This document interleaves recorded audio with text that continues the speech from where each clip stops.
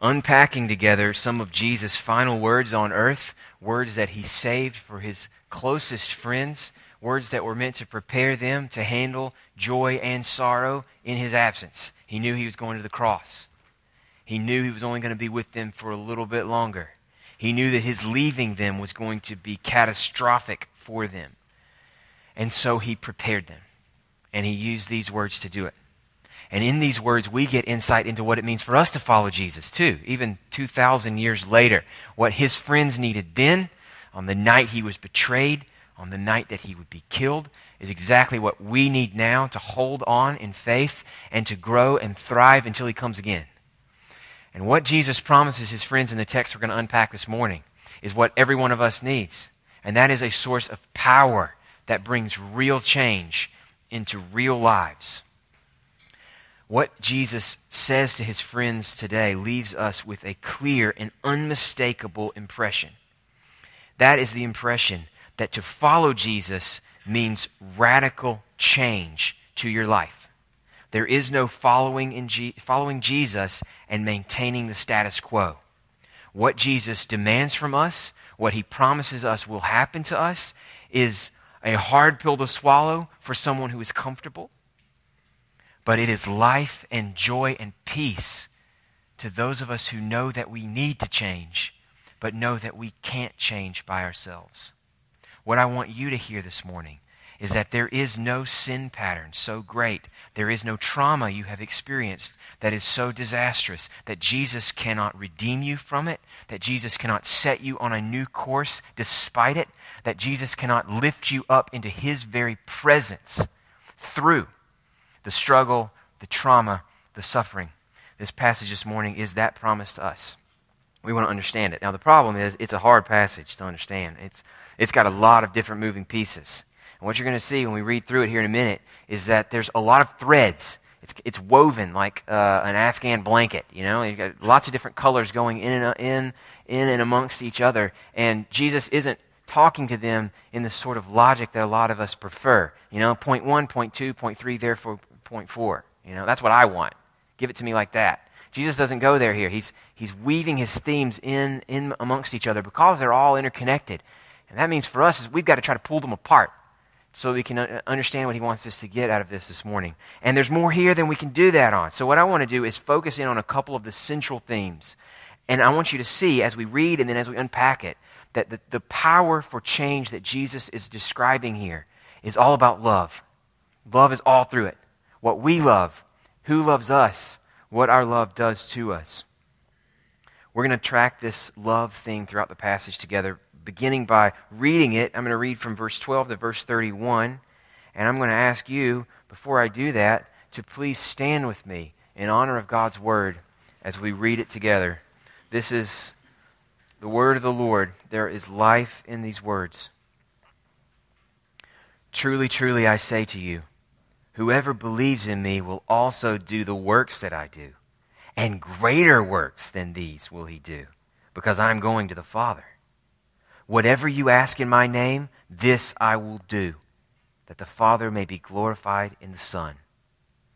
If you ask me anything in my name, I will do it. If you love me, you'll keep my commandments.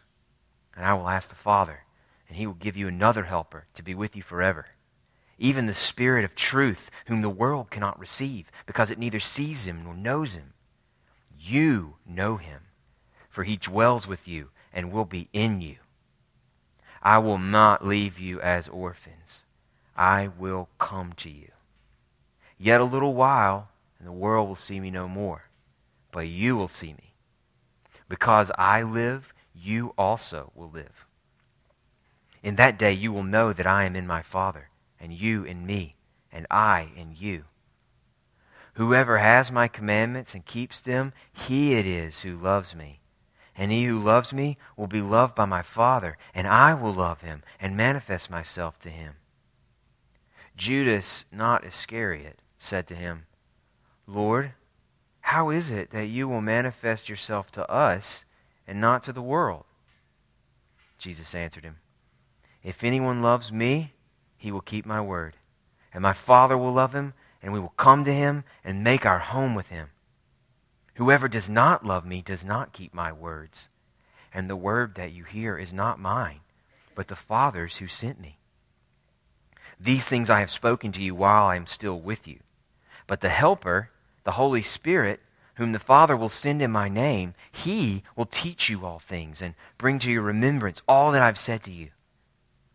Peace I leave with you. My peace I give to you. Not as the world gives do I give to you. Let not your hearts be troubled, neither let them be afraid. You heard me say to you, I am going away, and I will come to you. If you loved me, you would have rejoiced, because I'm going to the Father, for the Father is greater than I. And now I've told you before it takes place, so that when it does take place, you may believe. I will no longer talk much with you, for the ruler of this world is coming. He has no claim on me, but I do as the Father has commanded me, so that the world may know that I love the Father. Rise, let us go from here. This is the word of the Lord. You can be seated. Surely you notice what I mentioned before. There is a lot going on in this passage. There's a couple of tricky things. Things like, what does it mean that the Father is greater than Jesus? And the fact that he's already said that they are one earlier in this book. How are we supposed to understand how they work together? What does it mean that if we ask anything in Jesus' name, we'll do it? What does it mean that it's his name we're supposed to ask in? Does he really mean anything? You know, if I'd like to have a couple $1 million in my bank account and ask him for that in his name, should I expect it? There's a lot of these. Those are two of the most troubling details, the most confusing details. There's more. And I'm just going to go ahead and tell you right now, we're not going to have time to get there. We're not going to have time to get there, partly because the central themes in this passage are so meaty, so weighty, so crucial to what Jesus wants to say that we ought to spend our time there. I've got things to say about these other parts that we've just read that might have raised questions for you. I would love the chance to talk to you about those. So please come and talk to me after the service. Shoot me an email. There are things to be said. There are books to be read. Love to tell you what those are and talk it out with you. For today, I want to focus on this love theme. Surely you noticed how often Jesus talks about love. I want to talk about the theme of love, and I want to talk about the promise of a helper, of the Spirit who he says will come, and how love and obedience is connected for Jesus and for us with the coming of this person who will be with us and for us, who will help us in the way that Jesus did. We want to understand how all of this is interconnected. I want to take 3 steps this morning. Understand the connection between love and obedience first. Then we want to talk about the connection between love and the Spirit of God. And then finally, the connection between love and grace. Love and obedience, love and the Spirit, love and grace. Let's start with love and obedience. It's the first connection we've got to make. It's the one that comes up most often in the passage that I read. It's the one we're going to spend most of our time. All right, so when I'm just now wrapping up point number 1, and there's like 5 minutes left before you know you got to go pick up your kids, don't freak out. It's all planned, all right? That's what I'm intending. We're going to spend most of our time here. It's a huge connection for Jesus. He insists that his followers understand it, and it runs throughout the rest of what he says, and it runs throughout the rest of what other people following Jesus wrote about what the Christian life means, this intimate connection between what we love and how we behave. We want to understand it better this morning. Jesus has just talked about love already. I mean, really throughout the book, but even in John 13, he was especially focused on love.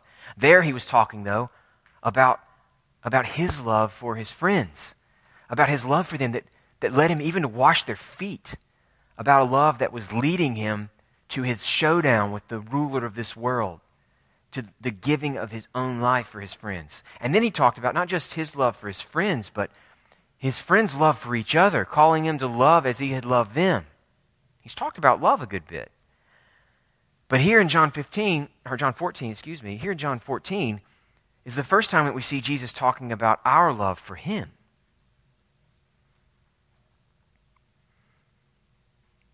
He insists that if we love him, we will obey him.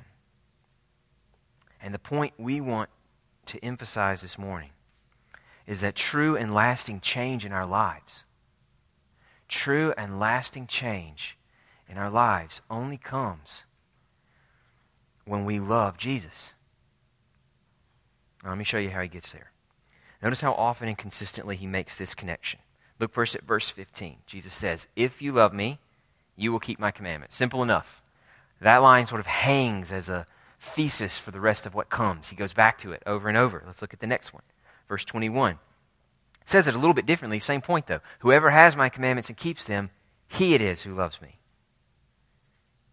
Then again in verses 23 and 24, Judas has just asked him for clarification on one of these confusing statements Jesus has made about how he's going to show himself to his disciples. He's going to go, but he's going to come. He's going to show himself, but he's going to be gone.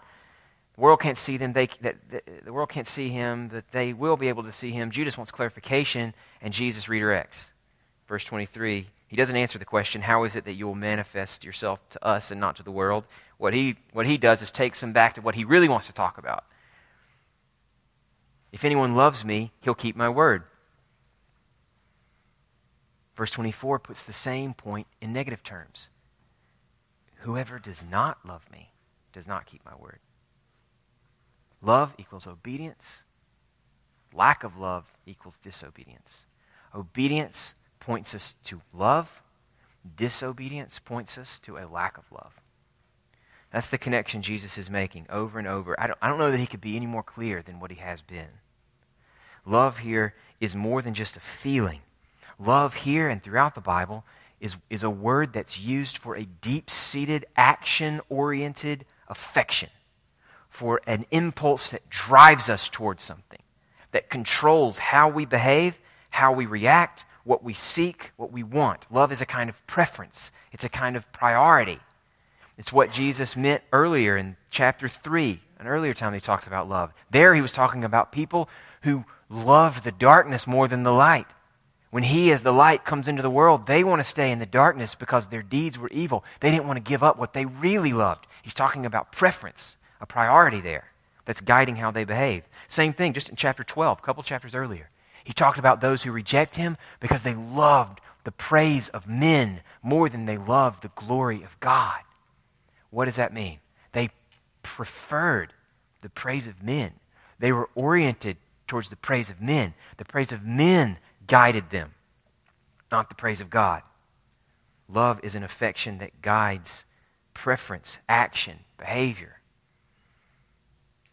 What you love, what you prefer, what you desire, what you delight in, that's what you'll do.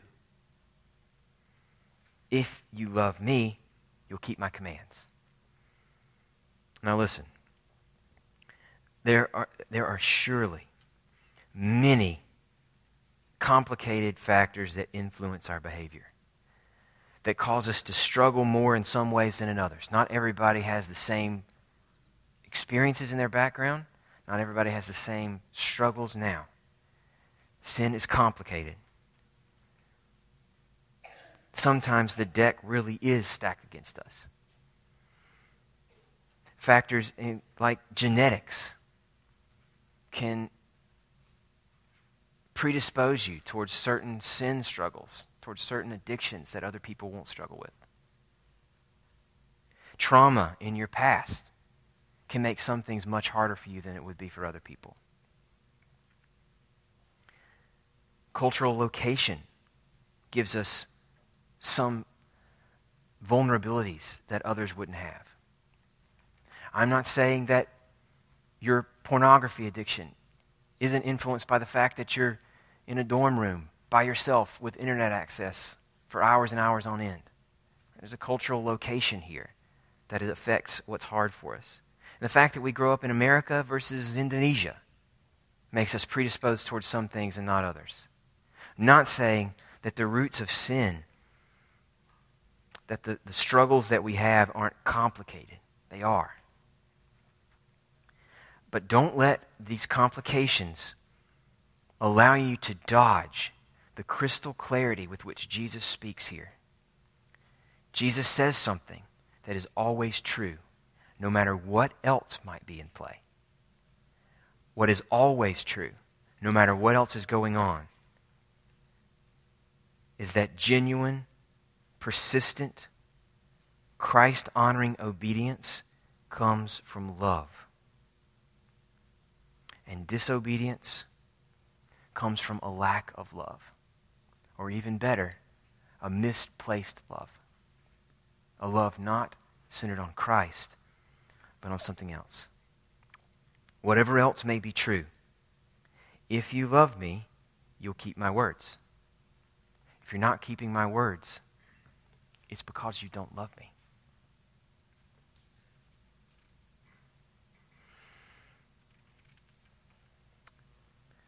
The roots are what matter.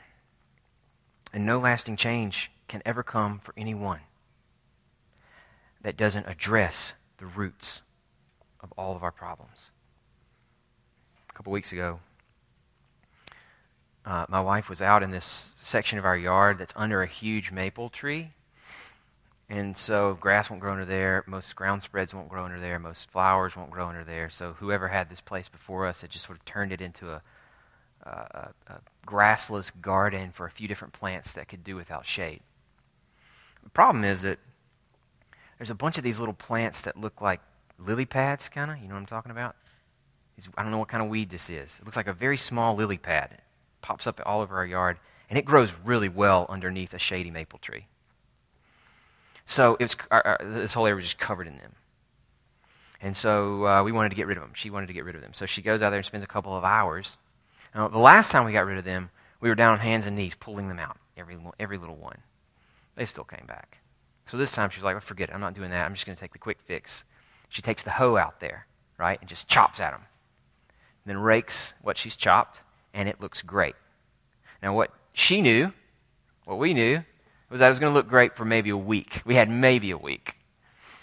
But it looked great for a little while, right? And what happened? It wasn't even a week. It was like 2 days later. And those lily pads, whatever they're called, they're back. All over that entire area. Because what had happened? Cut them off at the visibility, the level of visibility, the roots are still there.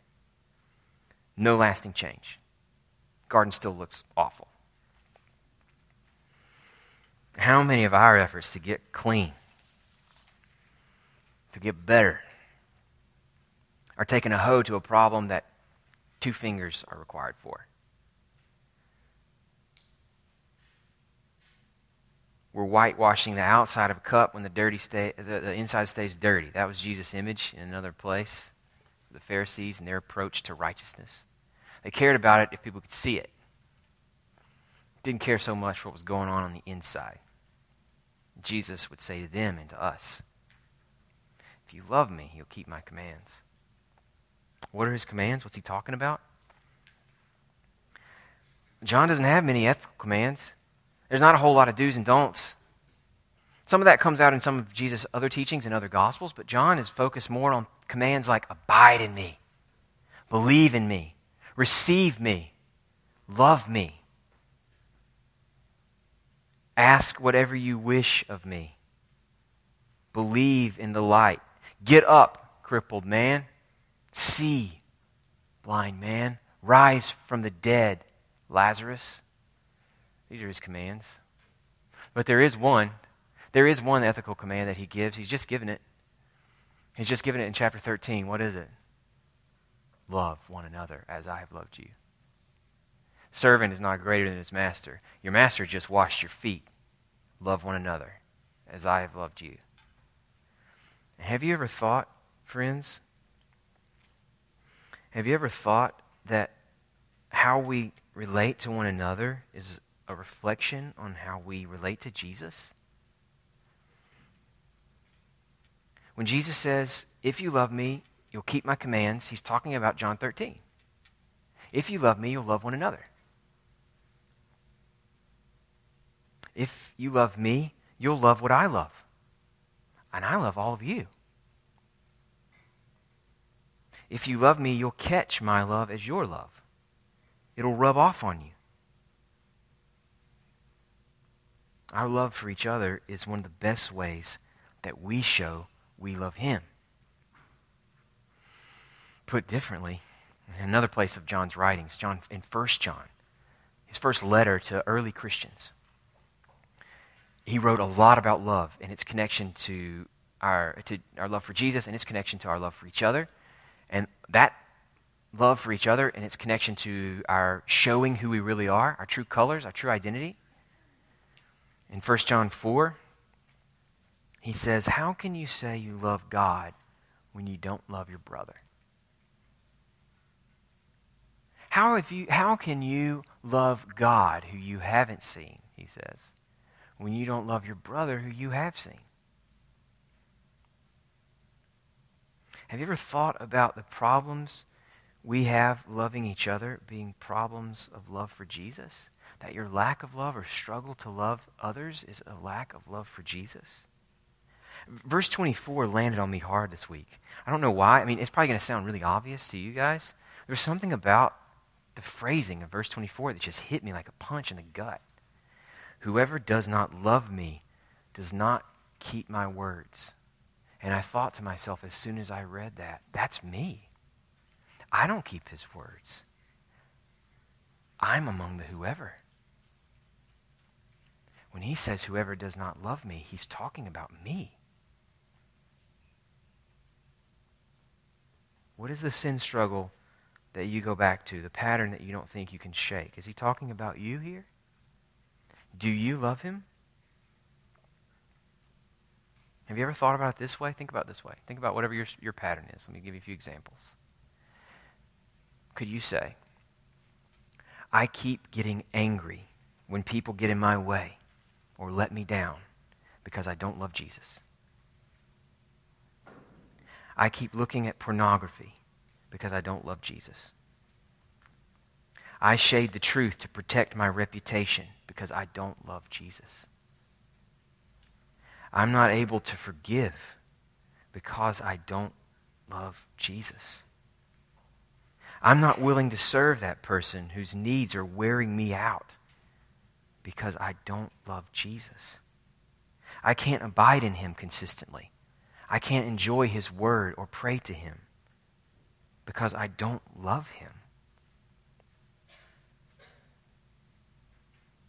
One effect of genuine love in a relationship is that we take on the loves of those that we love.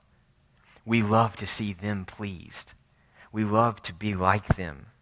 We love to join with them in what matters to them. We rejoice when they rejoice.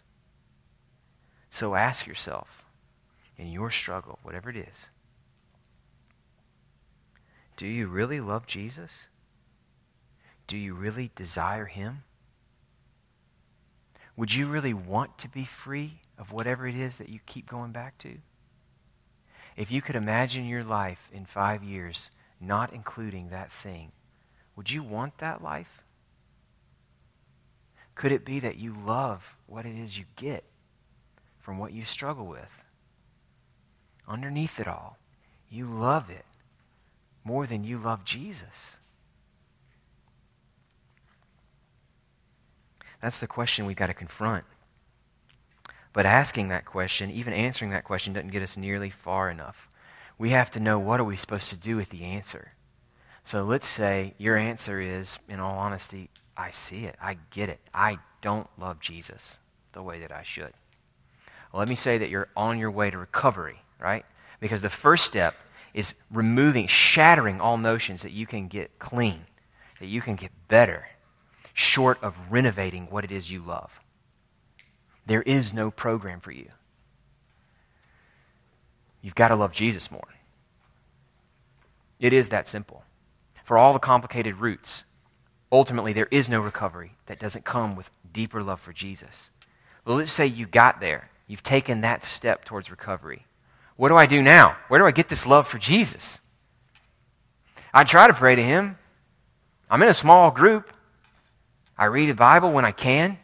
Don't seem to get much out of it. What am I supposed to do? Where does this transforming love come from? Well, I want to say, first of all, that reading his word and engaging with his people and praying to him, even when it doesn't feel good, is a healthy step towards recovery, even when you're not getting anything out of it. Love for Jesus comes in the same way that love for any other person in any other relationship comes. It comes by engaging him. You've got to go to him. You've got to give him time. You've got to remove the conditions upon which he has to deliver, or else you're out of there. You've got to just be with him, abide in him until something changes. So don't give up what you're doing just because it hasn't worked yet. He promises to work by his word through his people, and he promises to hear us when we ask of him things in his name, anything in his name. The reality is that we cannot worship Jesus and disobey Jesus at the same time. So wherever you're struggling, what you need to learn is a new instinct. As that struggle creeps in on you, as you feel yourself tempted to do that thing again, that should become a trigger for you to worship Jesus somehow, to get into his word, to pray to him, to think on his beauty, to think on the sweetness of his promises to you and the promise that he can satisfy you in the way nothing else can, and try to worship him in that moment because it's incompatible with your sin pattern. To worship him is to be free in that moment from whatever it is that you can't shake. Fight for worship. But friends, the bottom line here is not just go out and try harder. You just got to read more. You just got to pray with more intensity. Your problem is you.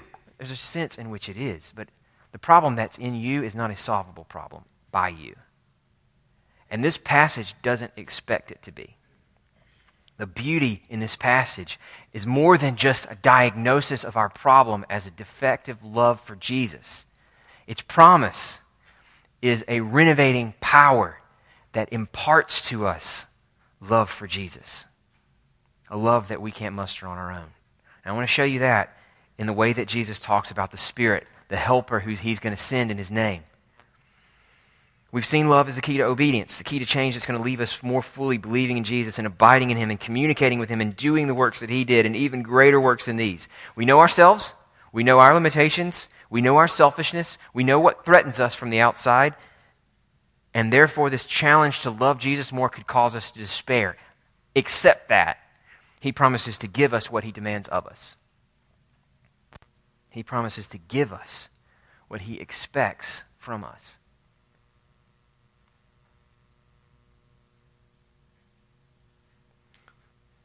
Look in the context. Jesus is talking about his going away. But far from a bad thing, Jesus says that him going away is a good thing. You need for me to go away so that you can get better. It's counterintuitive, but that's what he says.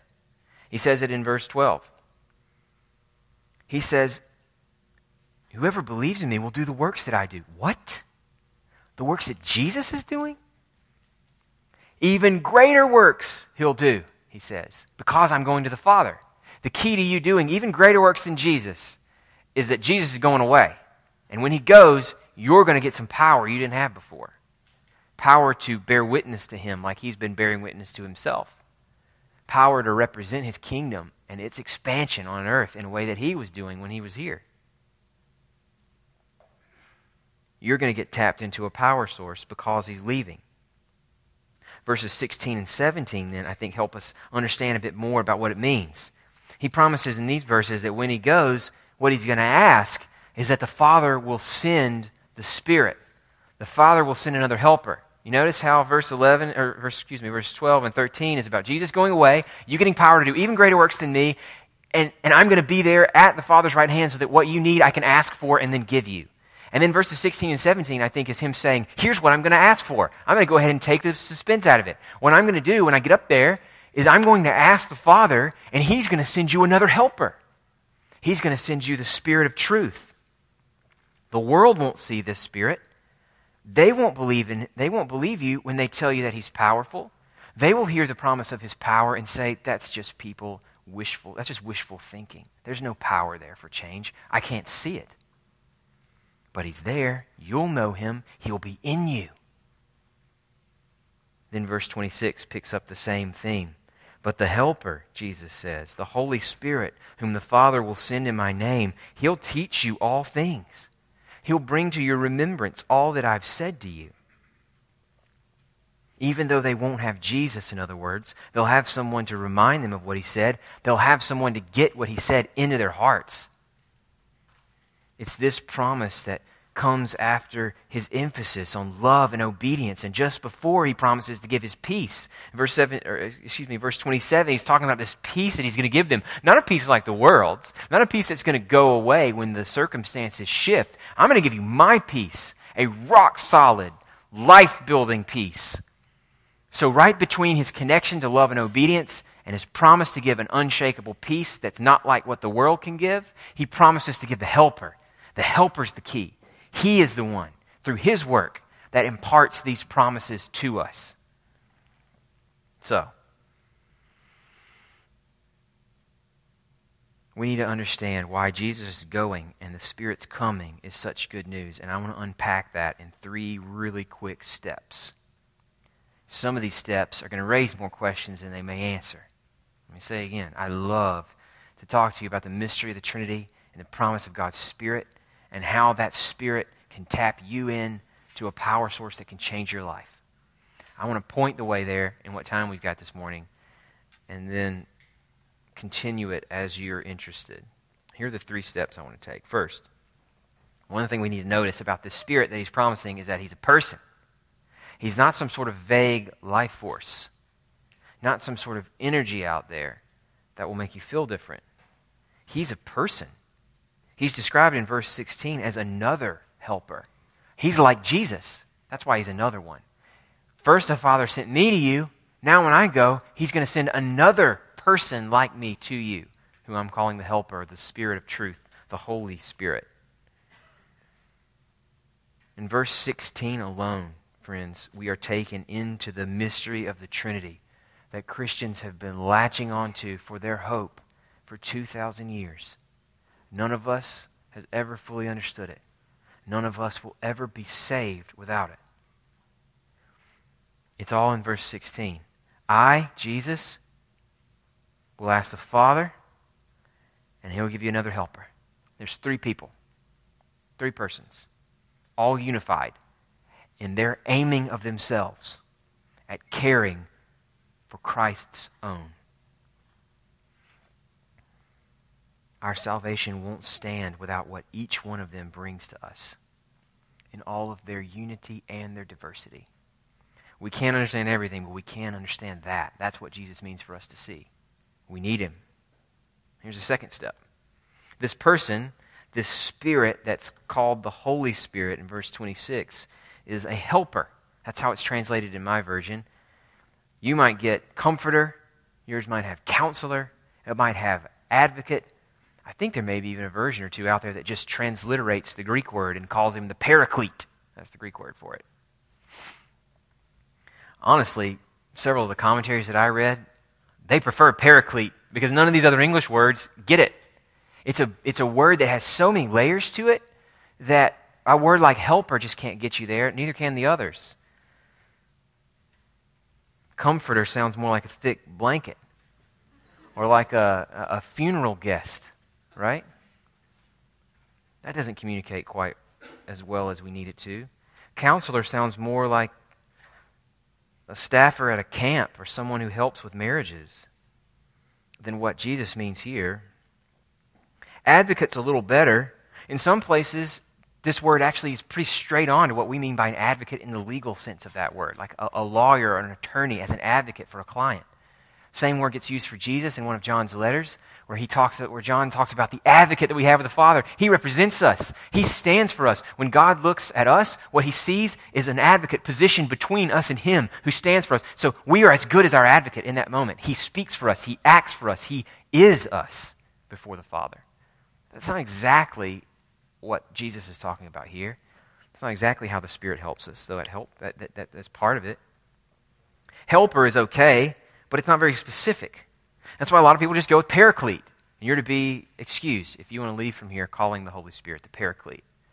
I think that works. All I want to say here, in the second step, is that his role in this one word, that's so beautiful and multi-layered, is as broad and diverse as we need him to be.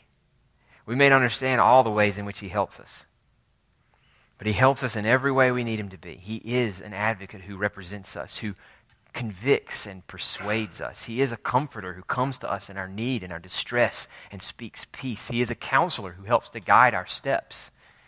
He is a helper who does for us and in us what we can't do for ourselves. And here's the third step. Now, this is the most important one. This person who has come to help us in all of these diverse ways that we can't even fully unpack He comes as the fulfillment of a promise. And this is the key, all right? In light of the love and obedience connection we've already been making, I want you to see how the promise of the Spirit connects to an earlier promise made by one of the prophets. And if we see the promise of the Helper, the Holy Spirit, in light of this earlier promise of one of the prophets, we'll see that what Jesus is promising here is that He's going to do for us what He demands of us. He calls us to love. He's going to give us love by His Spirit. The point we've been making is that to really obey Jesus, to really hear Him and believe in Him so that it affects every part of our lives, we need to love Him. Our problems are fundamentally at root affection problems. But we know from experience we cannot heal our own hearts.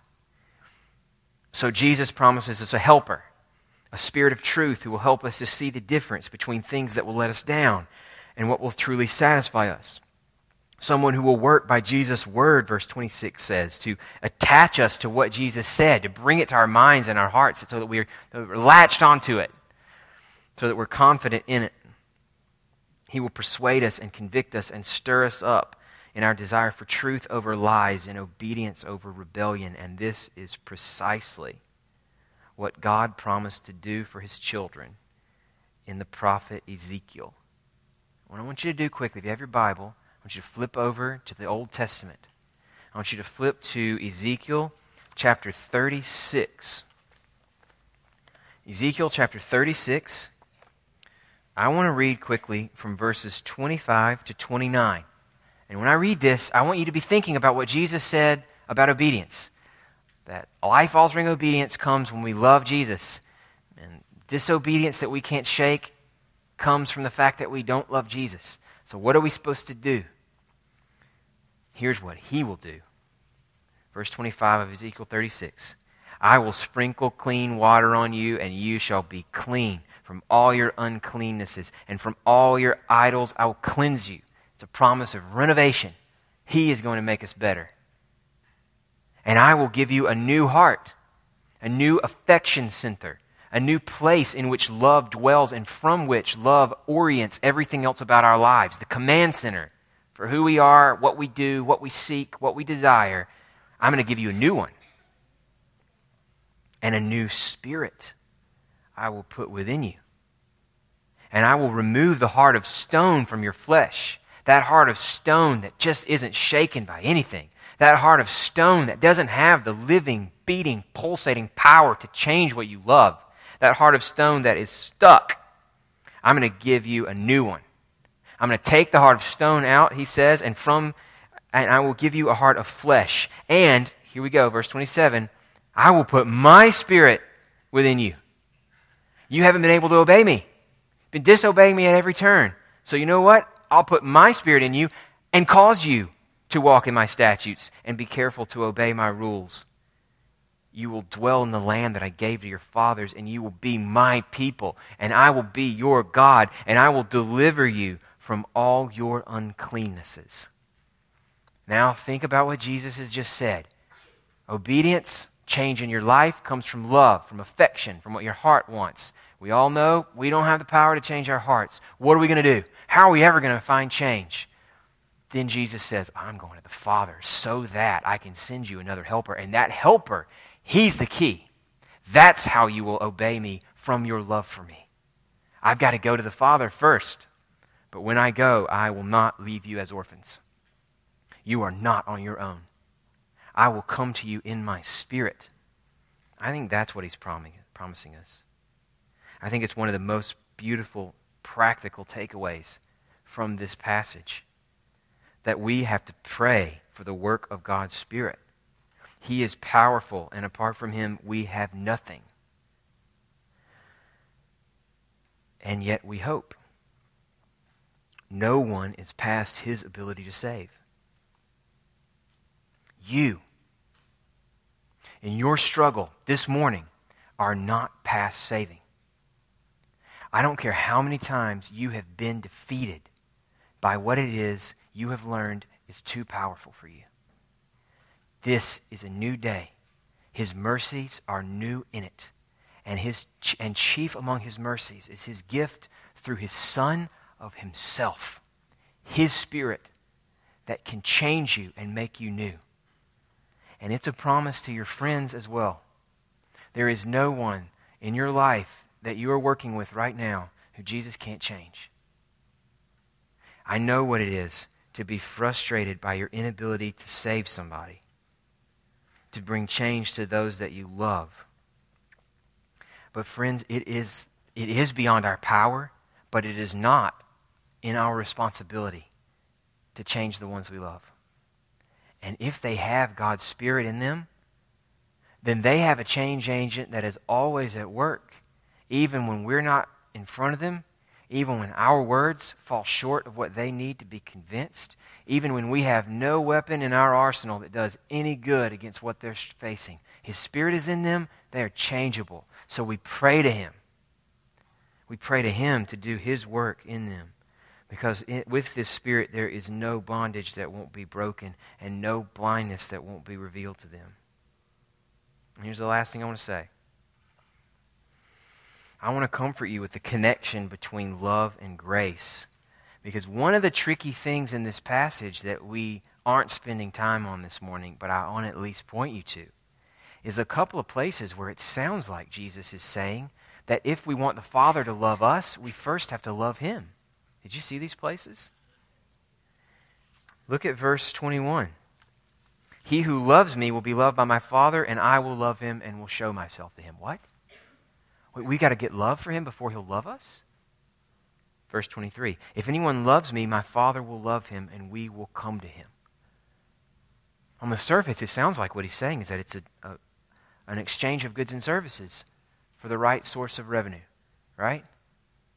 That we offer him our love, and he gives us what we need in exchange, as if we have to earn his affection. But I don't believe that's true for a couple of reasons. One is what we've seen already in this book. What we've seen is that God's love for the world is what sent Jesus to them. John 3, God so loved the world that he gave his only begotten Son. World, for John, is the realm that rebels against God. It's the realm of darkness. It's not the bigness of the world or the diversity of the world, it's the darkness of the world that he means. God loved that darkness. He loved his enemies, and that's why he came. His love starts the ball rolling. John says the same thing in his first letter. Our love is because he first loved us, John tells us there. But his love does work on both sides. He starts his love towards us, but our love for him fuels it, just like a parent who starts out with love for their children, but sees that love deepened by their children's obedience, by their children's affections for what's good and right and true and beautiful. That stirs our love for our children, a love that was already there. Same thing happens with God. It's not an exchange. And I think one of the most clear statements that's not how we're to read those claims about us loving and God loving us in a response, that we're not supposed to read it as we have to earn his affection, is in a little clue that I just want to leave you with to think about. Another clue from Jesus about what's about to happen, about what he came for, what he's about to do, starting this very night. That clue comes out in verse 30 and 31. Verses 30 and 31 point to his death. Verse 30 and 31 help us understand why it is he's got to go to the Father. He's got to leave them before he can really come to them. He's got to leave them in his death before he can come within them by his Spirit. They aren't clean. They aren't ready. Someone has got to make them clean like Ezekiel promised before they can be a fit place for God to dwell in them. So how does that happen? I will no longer talk much with you, Jesus says, for the ruler of this world is coming. He's coming for me. He's coming to put me to death. He's the one who put it into Judas a couple chapters earlier to go and betray Jesus. Now he's coming. But what the ruler of this world doesn't know, what Jesus knows, is that he, Jesus, is actually coming for the ruler of this world, not the other way around. He has no claim on me, Jesus says. I go to him because the Father commanded me. That's why I'm doing it. I'm doing it to fulfill the thing the Father planned to do, which is to make you holy.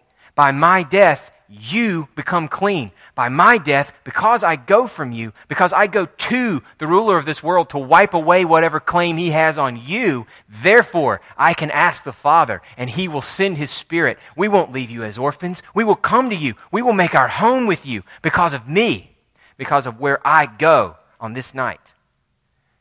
Father, the Father's love comes to us.